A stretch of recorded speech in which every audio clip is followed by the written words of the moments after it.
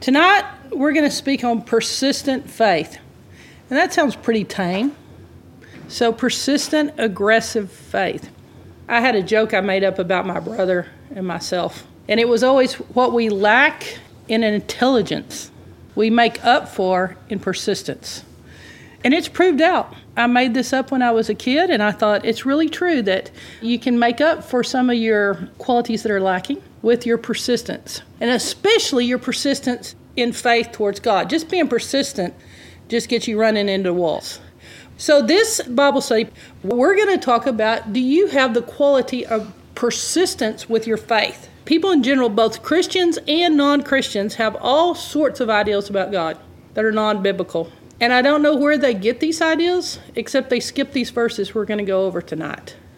I've never heard anyone teach this or believe it or even dare say it. But it's a foundational layer to your faith.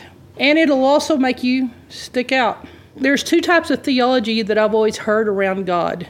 And it all sounds real religious. And all the books in the Christian market are on these two ideals. First of all, God is sovereign. And the way they do the sovereignty is you just never know about God. You never know what he'll do. And it's a very spiritual sound to it. And you kind of hear the music playing behind it saying, Que sera, sera, whatever will be, will be. You know, if God wants you to have it, he will do it for you. Because you can never really know God's will. And this tends to be traditional Protestant theology. On the other side, you can have the idea that God is like a genie. He's mysterious. He waves a magic wand, grants wishes. Sometimes he does, sometimes he doesn't. Presto, all my problems disappear. You see the mysterious side of God as being very negative. No one brings up the mystery of God in a positive way. Like they don't bring up God as mysterious to tell you, oh, you're into a realm that you can't even imagine with the Lord, like what he'll do. Like it's the impossible realm. It's the crazy realm with God. Nobody talks about the mystery of God when he says, with man this isn't possible, but with God all things are possible. They don't talk about the mystery of God that a mustard seed can move a mountain. They don't talk about mystery when it goes into the realm of being able to do something. They only talk about God is mysterious to tell you he will give you a no. He will grant you a no. So you kind of have a motto here that you think that God is there if I ever need him. I had a Catholic friend tell me, I can't pray for that. I can't pray for that. If I pray for that, I might waste a prayer. My sister might be in a car wreck and I'd need that prayer then. Yeah, we had to do a little more discipleship on her. So this tends to be more towards the suffering theology. So I'm going to challenge both views tonight because I don't agree with either extreme, with the negative side of the mystery of God, nor do I agree with the sovereign side where he seems like concrete. I mean, you could trade him out for Thor. It's not a realistic view of what God is. Most people act, or some people act like it's more spiritual just not to disturb God. And on the other side, all their faith challenges are strictly just God's problem. And I want you to look at how people thought in the Bible time, because it's not how we're doing it today. It's very different. So I just thought that we would look at what tradition has taught us versus what the Bible says. So you're going to have to put it up on the shelf, and you're going to have to let these stories speak to you tonight as if you're hearing them for the first time. And let these stories say what they're saying. So now I'm going to give you what I think is the most important virtue you could possibly have for your faith. And I want you to add one ingredient to your faith tonight, and that would be persistence. When it concerns you and God, I want you to just add this little quality called persistence. So out of all my lessons that I have, this is one of the most basic, fundamental things that I found out about faith. And I want to give it to you as a gift. Because I don't hear this taught anywhere else, like ever. I didn't have anything to base this off of. But this is what I would like someone to say about your relationship with God. That what you lack in some areas, that you make up for in this area. And I think this is one of the most important Christian virtues that you can have. I think it will help you make it to the end during rough times. I think it will help you get your prayers answered. It will keep you going when things get rough. And it will give you a very unique relationship with God. Now, what exactly is persistent faith? Well, when I think of persistence, I think of one thing, the bulldog. When he clamps down, you can hardly get him off without killing him. So you can have your own version of bulldog. I know my mother got very uncomfortable when she saw this ingredient in my life and my brother's. But I'm going to put it to you very simply. How easy do you take a no from God? That seems kind of sacrilegious, doesn't it? Because everybody whips you into, you have to submit, you have to take a no. And a lot of times it's just religious thinking to take you away from having a relationship with God when you know He's trying to pull something out of you. It makes you a religious person, not a faith-filled person.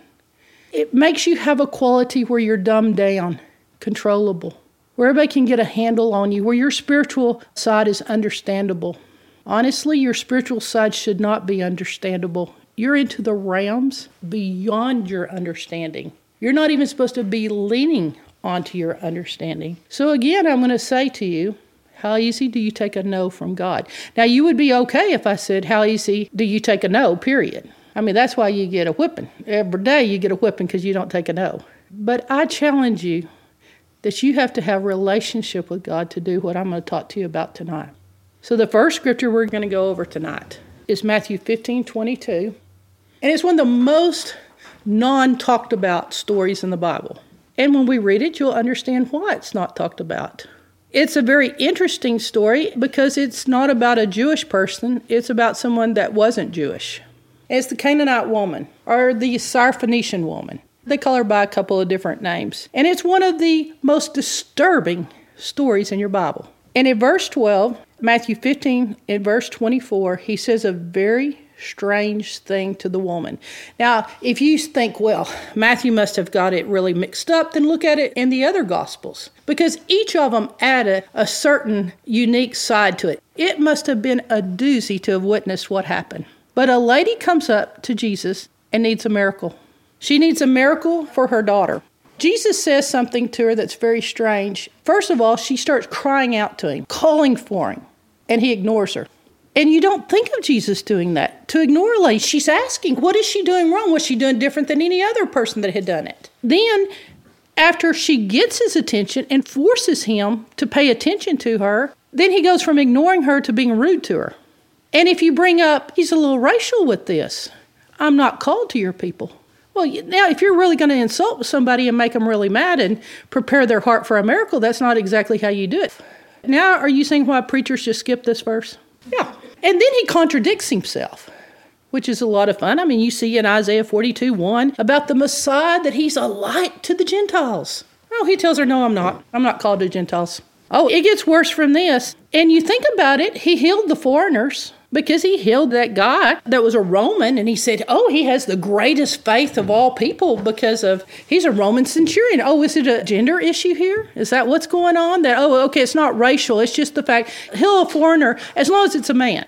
So all the women are good and teed off by now and offended. Anybody that's had any bad experiences in the male-female relationships, they're like, wow, Jesus really did do it here. Then, on top of that, he makes it get a little bit worse than that. If he's not through ignoring her, he tells her, why would we give good bread to dogs? Don't you like theology class? We could just all go home now and just say, I see why people kind of don't go along with Christianity. I have found, and I just want y'all to write this down, that the most difficult verses, the hardest to understand, are the ones that will teach you the most. They have the greatest treasure in them.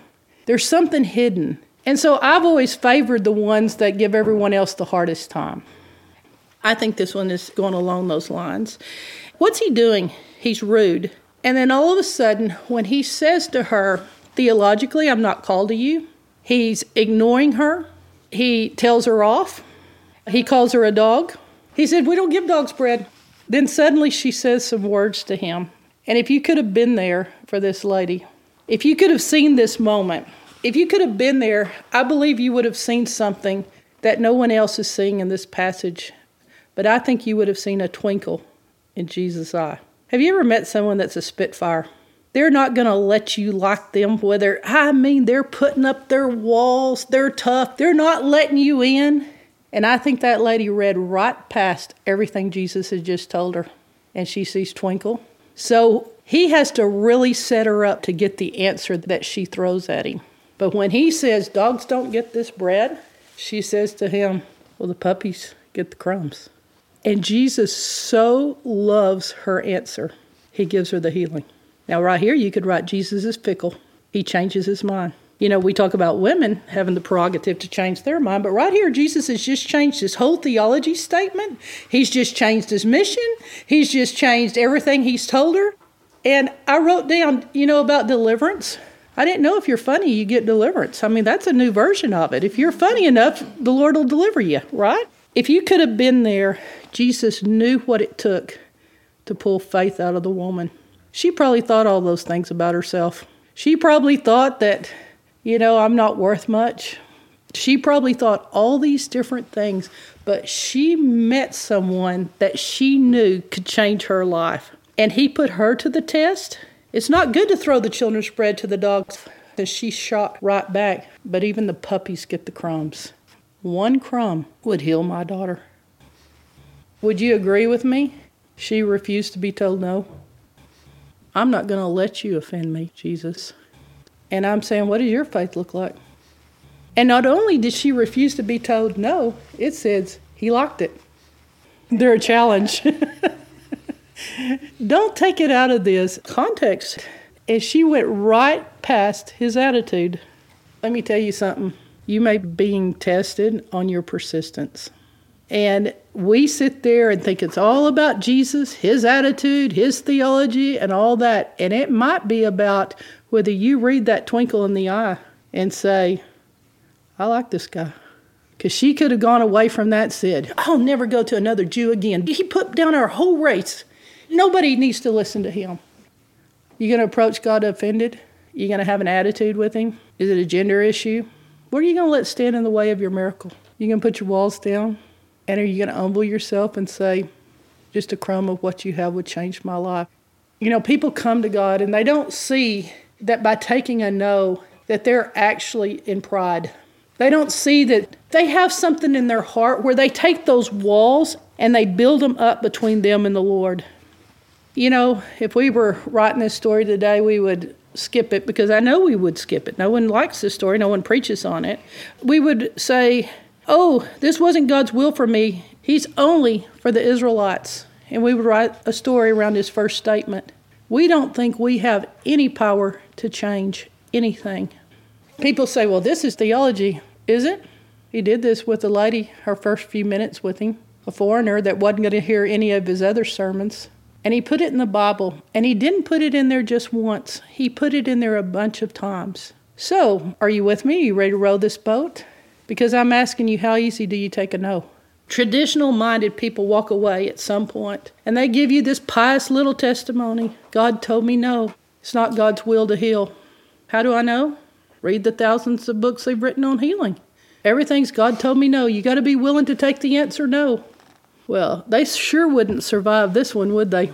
For the Lord to ignore you, not listen to you, insult you, and then wink at you, and you get your miracle. The first thing with miracles, you can't get offended. And you're going to lose your relationship with the Lord if you allow yourself to get offended with him any point in your life. I would challenge you, settle this issue right now between you and Jesus. I'm not going to get offended with you. I'm not going to let you offend me, Jesus. I'm going to read past it. If I'm a spunky little person in the world, I'm definitely going to be spunky with my relationship with the Lord. So, traditional-minded people say, God told me no. Persistence says, I'm not too good to eat the crumbs. How persistent are you? How persistent are you that it is God's will to heal? Would you have dared to even begin to respond like this lady? I see the twinkles in your eyes right now. There's a possibility I'm right, because theology said he is a light to the Gentiles and that he does have compassion for us. And if he was going to be willing to die for the woman, why would he withhold something as simple as a healing? Y'all ready? Want another one? The talents. Matthew 25:14. The one talent guy, what got him in trouble was he didn't want to do anything wrong, so he didn't do anything at all. How many people are living their Christian life with that motto? I don't want to go to the prison and do any ministry there. I might say something wrong. I don't want to witness to anyone. I might tell them something that's wrong. I don't want to invest my talents. I don't want to disciple anyone. I might do something that's wrong. What's he called? He's called a wicked, lazy servant. And guess what his punishment is? I can tell the Lord doesn't like it when you aren't persistent. And you've got to figure out how not to do something wrong and use your talent. How lazy of you to do nothing. How lazy to just take that kind of attitude of being negative. You're being tested of how much you will take what God has given you and develop it to the glory of God. How much you will go into uncharted waters. Have I made my mistakes? Thank goodness God takes everything in my life and forces it to work for good. We'd all be in trouble if he didn't do that for us. How many times has he given me the right answer at the last moment? How many times have one of you changed my mind and it worked out perfectly? It's beautiful because it's a ride. It's a relationship. It's something he and I do together. If you take the one talent guy, you're trying to live for God without him. You're trying to do it on your own. You're trying to be a Christian, well, we have a word for it, atheist. You are just going through all the religious motions. You would have thought the talent guy would have been that he stole the money, or at least he was sloppy with it. But it says he carefully wrapped, when Luke tells it, a mina up, and he put it in a soft napkin and he hid it so that it would be safe. But that wasn't his sin. It wasn't the fact that he was sloppy with it, that he didn't value it. It was the fact he didn't utilize it. You're going to have to do something with your relationship with God. He does not want back from you exactly what he gave you. He doesn't want what you had in the beginning to equal exactly what you have in the end.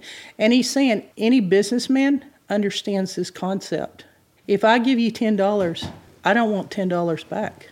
I want you to do something with it. If you understand that in the natural realm, then you must understand how God looks at it. And God lets his word stand. What does your life look like in this regard? How persistent are you? Traditional people, they'll take cheap shots at anybody doing anything for God.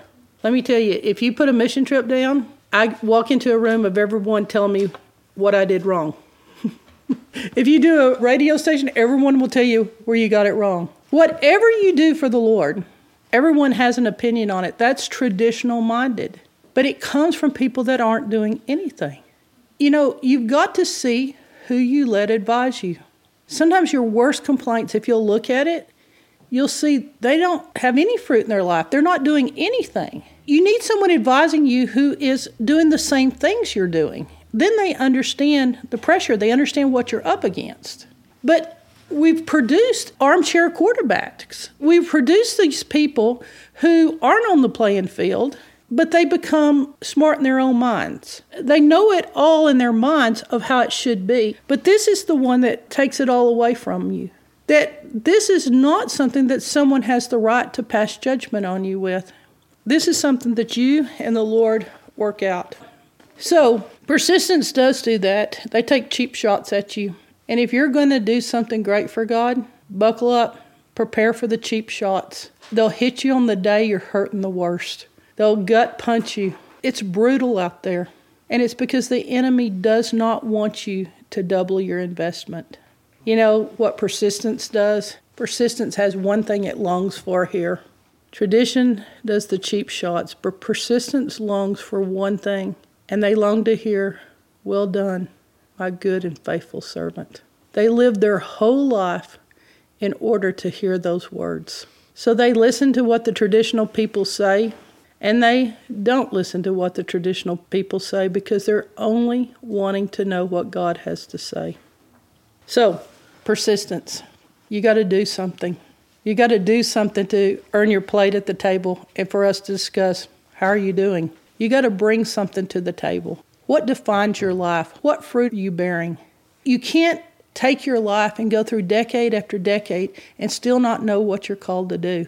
You've got to have verses in the Bible that tell you to bear fruit, and you can actually tell me, these are the things that I'm doing to bear fruit. These are the things where I put the Bible into motion. These are the things that I put action to it. You have to have verses in the Bible that you're actually living, that you're actually doing.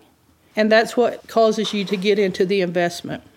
Now, this next one in Mark 2, 1 through 7, These people, they have a cripple friend. Now, probably knowing how guys are, they had done something to him and it had gone wrong.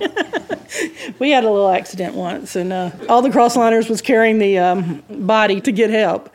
Thank goodness for the Lord showing up, but, college pranks. But anyway, he was crippled. And they decide, we got to get him to Jesus. And this is a bad time for them because Jesus is not preaching out in the open spaces like he usually does. He has confined himself to a house. And so he's in a certain space.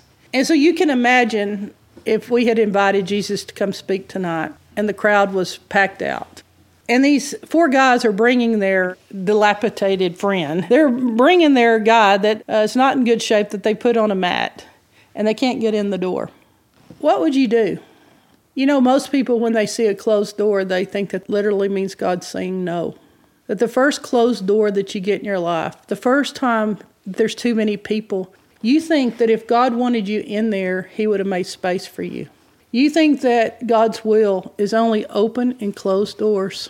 So you take every opportunity that the devil sends. Open door. And you stay away from everything that has a closed door to it, and you say, God must not have wanted it. I'll do everything that you want me to, God, as long as it's not too offensive to anyone. Like, I can't offend anyone because that's not Christian. If I'm not nice, I can't embarrass myself. I can't be radical. All those things would be wrong. But when you hit a closed door, that's the virtues you have to have. You have to have those kind of virtues that you're offensive, that you're embarrassing. I embarrass myself sometimes, frequently. I don't know why the Lord doesn't let me get from point A to point B without that being a factor in there. But remember, I'm telling you, faith has some tests to it. And there's a radical side to it. So these guys get up on top of the roof. Now, what would you think if we had a packed out crowd and they started ripping the roof off this place? Now, let me ask you a theological question. Would God tell someone to take a roof off of someone else's property without asking? Would he say that? Would God say that? I mean, this is someone else's property. You must respect it. It's the Christian thing to do. You don't own it. Then these guys ripped that roof off. They let their friend down. I've wondered what it was like. I feel bad for the crippled guy because are they going to let you down head first or feet first? And you're swinging as you're coming down. And you think you're going to go from being crippled to being paralyzed. These guys are letting you down. You know how men are. They haven't said a word about what they're doing. They've torn everything up, and you're dropping down to the ceiling, swinging. And they think it's a good idea. And so you look at this, and you say, these are crazy people. And you're right. And what happens if it takes craziness to get your miracle? What happens if that's the only way the guy will go home walking? It's going to go one way or the other in this one. Tradition says there's not enough room, so God must not want him healed. This is preached. God's sovereign, or he wouldn't let people keep preaching it wrong all these years. Persistence says, tear the roof off. Persistence says there's some roofs in your life that need to be torn off. They're blocking you. If you can't go in a door, make one. Make a hole in the ceiling. Tear it off. There are times your faith is going to have to remove some roofs. There are some barriers between you and your miracle. There's some things in your way. Don't use the idea of open and closed doors always. It won't get you the results that you want. Are we enjoying this? Want more? Number 4. We've talked about this one, but this is the verse that caused me to write this whole Bible study. And I wrote it for myself because what I lack in intelligence, I make up in persistence. And in verse 28 of Matthew 14, this is the one that if Jesus had done it differently here, I wouldn't be teaching this lesson because I would think I had gotten it wrong and I didn't understand something about the Lord. But in this, when you see Jesus walking on the water, everybody's trying to figure out if it's a ghost or not. There's all kinds of things. They were afraid. They were screaming. It seemed like Jesus walked on water quite often. But only audacious Peter would come up with the idea that if Jesus could do it, he could too. That's crazy faith. This is where I've always drawn the line here. I said it's really honestly what Jesus says to him that caused me to really believe I'm right about what I'm telling you. Enough that I'd endanger my own judgment day to teach this because of what he says here. When Peter asked the theological question, can I jump out of the boat? Can I jump out of my place of safety? And can I walk on water? That's never been done before. Jesus had several things he could have said to him. He didn't say to him, look, Peter, I'm the Son of God. Why would you ask permission for man to do what only God can do? He doesn't say that. He doesn't scream at Peter and berate him and tell him you're blasphemous. This is heresy. What are you thinking? Why are you doing this? He sums it up in just one word. All of the theology. All my theology is summed up in this one word. Come. And when Peter asked the question, can I walk on water? Come. Now, why would Jesus do this great miracle here? Can I say were hundreds saved when they saw Peter walking on water? What was the reason? Was Peter trying to get a little glory like God? Well, even when Jesus walked on the water, it just simply, to me, was he was through with his prayer time. Sometimes the crowds push you out to the outer limits. In verse 23, it was just time for him to catch up with the rest of the guys in the boat. Sometimes you don't have to over-spiritualize your scripture. It's just that simple. Because what happens is you so over-spiritualize faith, you always give yourself a reason not to try it. You so over-spiritualize everything, but you do it in a way to make it negative. Why did Peter walk on water? Because he had persistent, gutsy faith. That's why he did it. They didn't attach some little spiritual purpose to it. They just had someone that looked at Jesus and said, he did it, we can do it too. I think the idea of the gospel, if we believed that, we would be living our Christian life completely different for 2,000 years. If you just had the faith of that crazy fisherman that cussed and just, my gosh, that guy was a handful to deal with. It was Peter and the other 11. He was just such a problem. Peter was that guy to Jesus. But he had the theology. He got it when no one else in the boat got it. That Jesus would actually tell him, yes, you can do it. Peter got that the idea behind Jesus coming to the earth was not to make God way up here and us way down here, but that we're actually supposed to do what Jesus did. Oh, there's fancy words for it. Cessation, dispensationalism. We have all these different words to tell us keep it safe back in history. But Peter dared to rip that doctrine to shreds with this. Yet, Jesus does get angry, yell at him, and let him have it. Jesus does get mad. What does he get mad about? Peter, if you hadn't doubted, you could have walked some more steps. You think your judgment day will be any different? I don't think your judgment day will be in trouble for asking what you can do with God, how you can walk on water. I think your judgment day is going to be in trouble for why didn't you do more. I think this will be our entire judgment day, is you took these steps. Why did you doubt and not take these? The same road that made you take 2 or 3, the same ambition, the same thrust towards the Lord that got you doing this for God, why doesn't it get you to do this? I think the Lord is going to be more upset about what we don't do than what we dare to try in His name. I think we're preaching our Bible wrong. I think we're making people afraid to ever try a relationship with God. Oh, you'll stand up to your parents. You'll make them squirm. But these rebellious people, they will never, ever have a heart of tenderness with the Lord of saying, I'm in a relationship with you. This is not religion to me. I want to see what you can do with my life. So tradition says, only God can walk on water. It would be blasphemous for anyone to even think it. They're just trying to get glory for themselves. Only God needs the glory. To God be the glory. But persistence says, Lord, I can even walk on water. I can even walk on water if I just hear the word come from you. Ask Him, can I? See if He tells you come. If you don't doubt, you could even go further.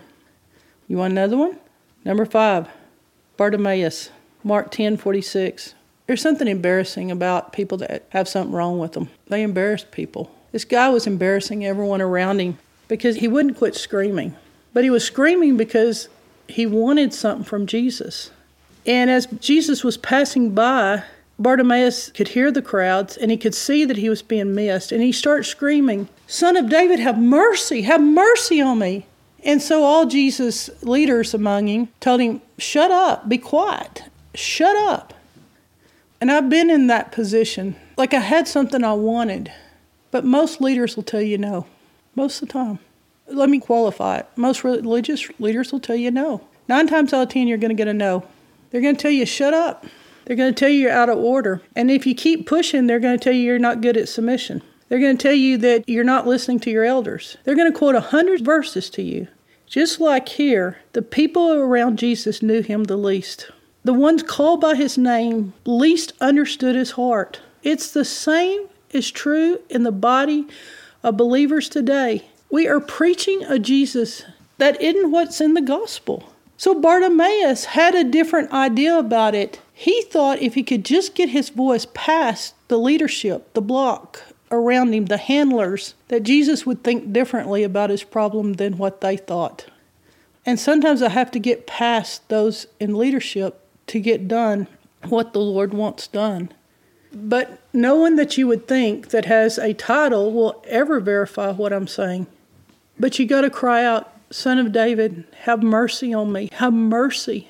Do you see all these people? The way they approach the Lord is not arrogant. It's not rebellious. They humble themselves even more. If it takes being a puppy, I'll humble myself even more. Tradition says to Bartimaeus, don't get too loud, and especially don't get emotional to get what you want.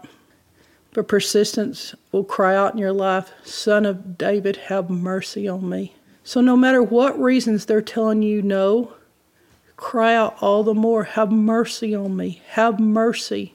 I hate to tell you this, but what will block you most in life are a lot of times leadership. But if they're mature and they're telling you the truth, do what they say. You have discernment, you know the difference. But don't let a man have to stand judgment for telling you no, and it costs you doing what God's telling you to do. I've known kids that had a calling on their life and they give up their calling for this reason right here. Number 6, let's talk about spiritual gifts a little bit. 1 Corinthians 14:1. And in this one it said, pursue the spiritual gifts. Pursue prophecy. Pursue the gifts of the Spirit. He's just named them a page earlier. Let me just tell you the word pursue in this verse. It's one of the strongest words you can imagine in your Bible. It's a strong word here. It means pursue, desire. It means have jealousy, envy, to covet. I thought we weren't supposed to covet. It means to covet earnestly. It means to want it with everything in you. It means to pursue it as hard as you pursue your girlfriend. It's a strong word.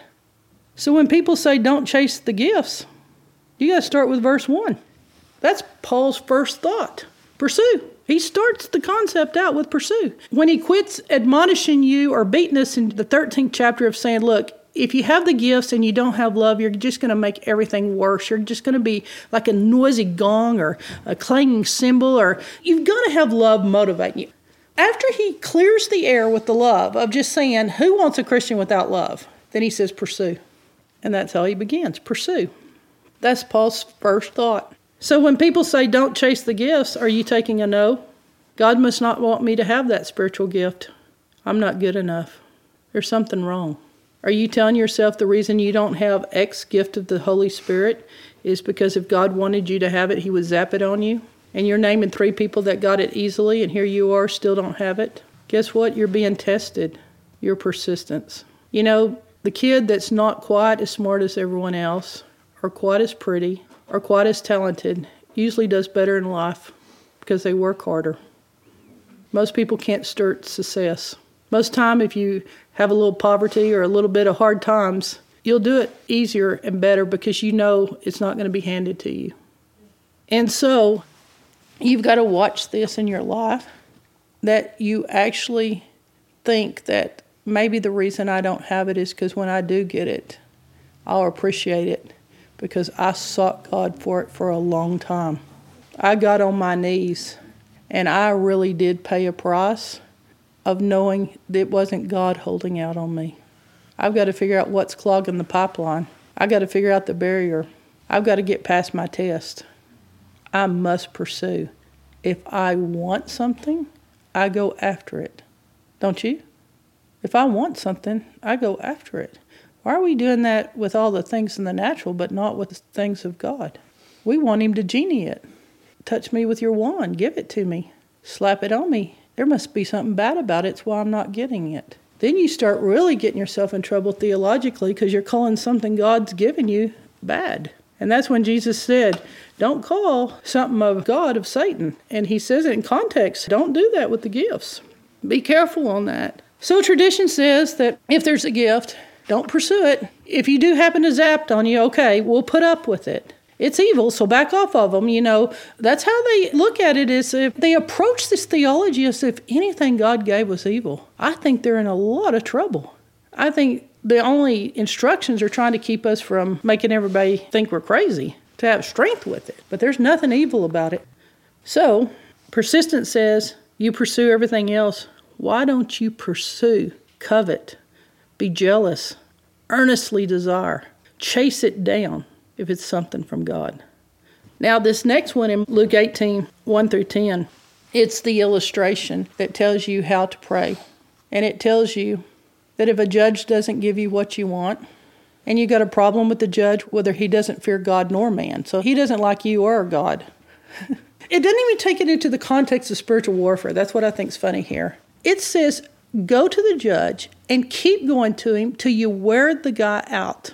You can write in your Bible, Luke 18:1, bug the snot out of somebody that won't give you what you want. Drive them crazy till they finally say, I've had enough of seeing their face. I'll let them have what they want. And then God says, don't get weary in praying. This is how I want you to pray.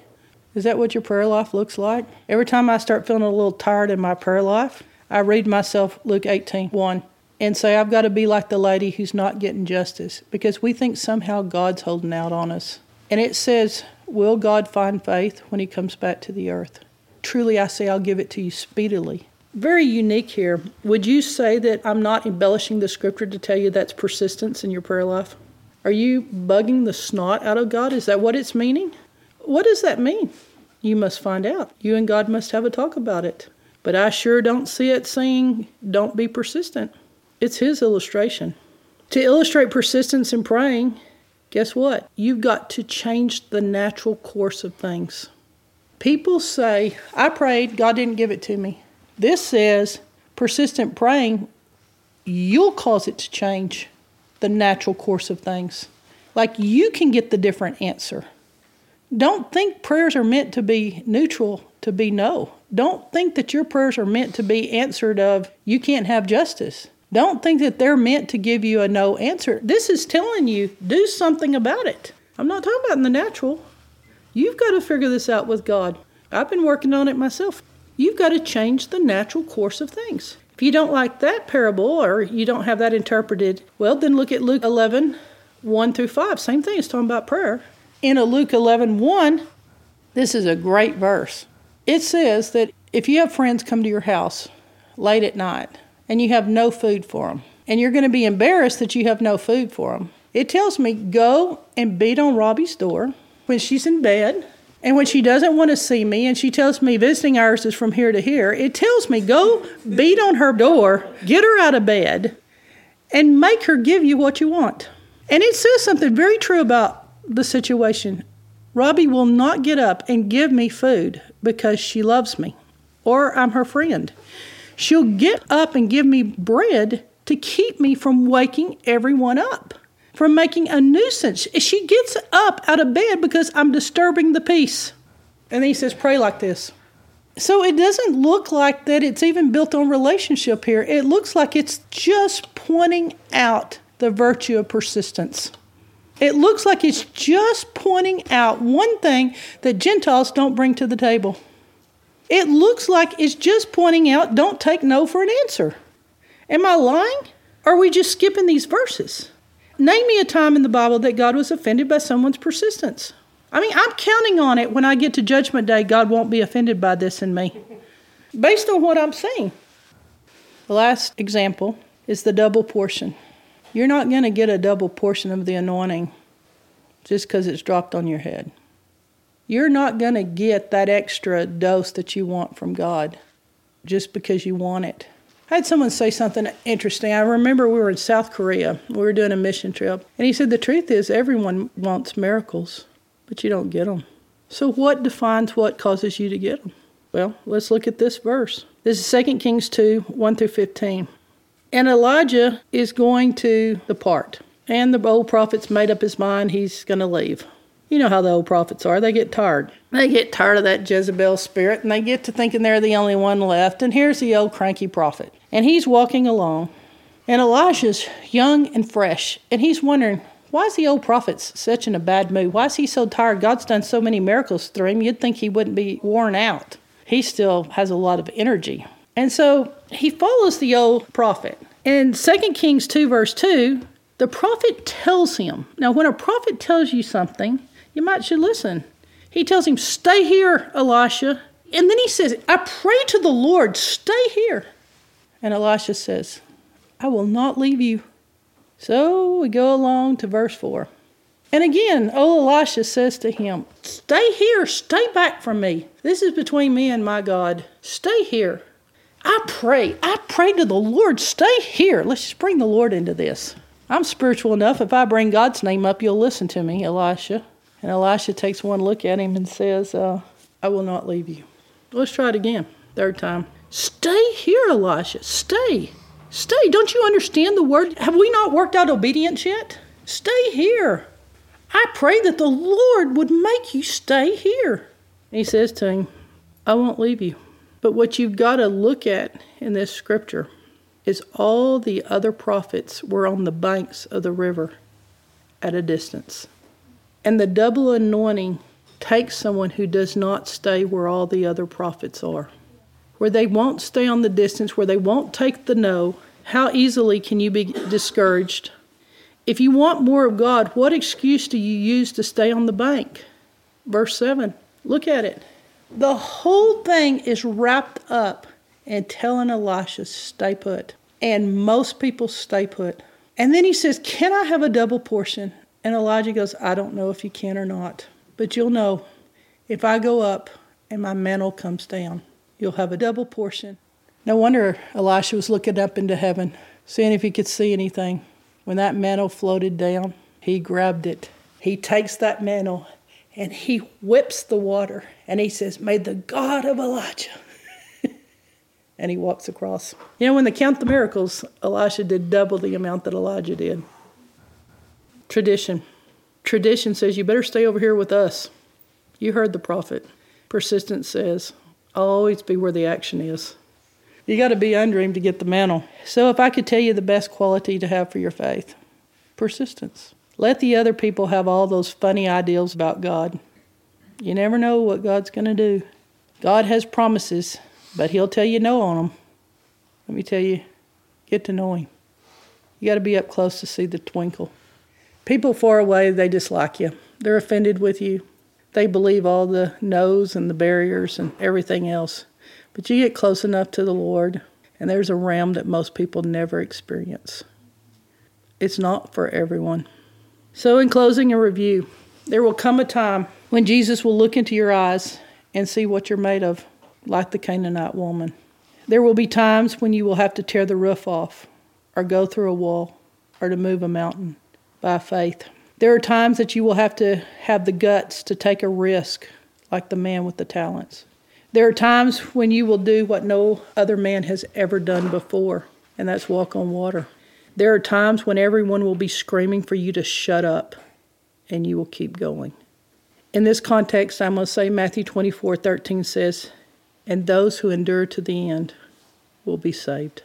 Don't wimp out. We don't need any more Christian wimps that have a lot of theology and no action.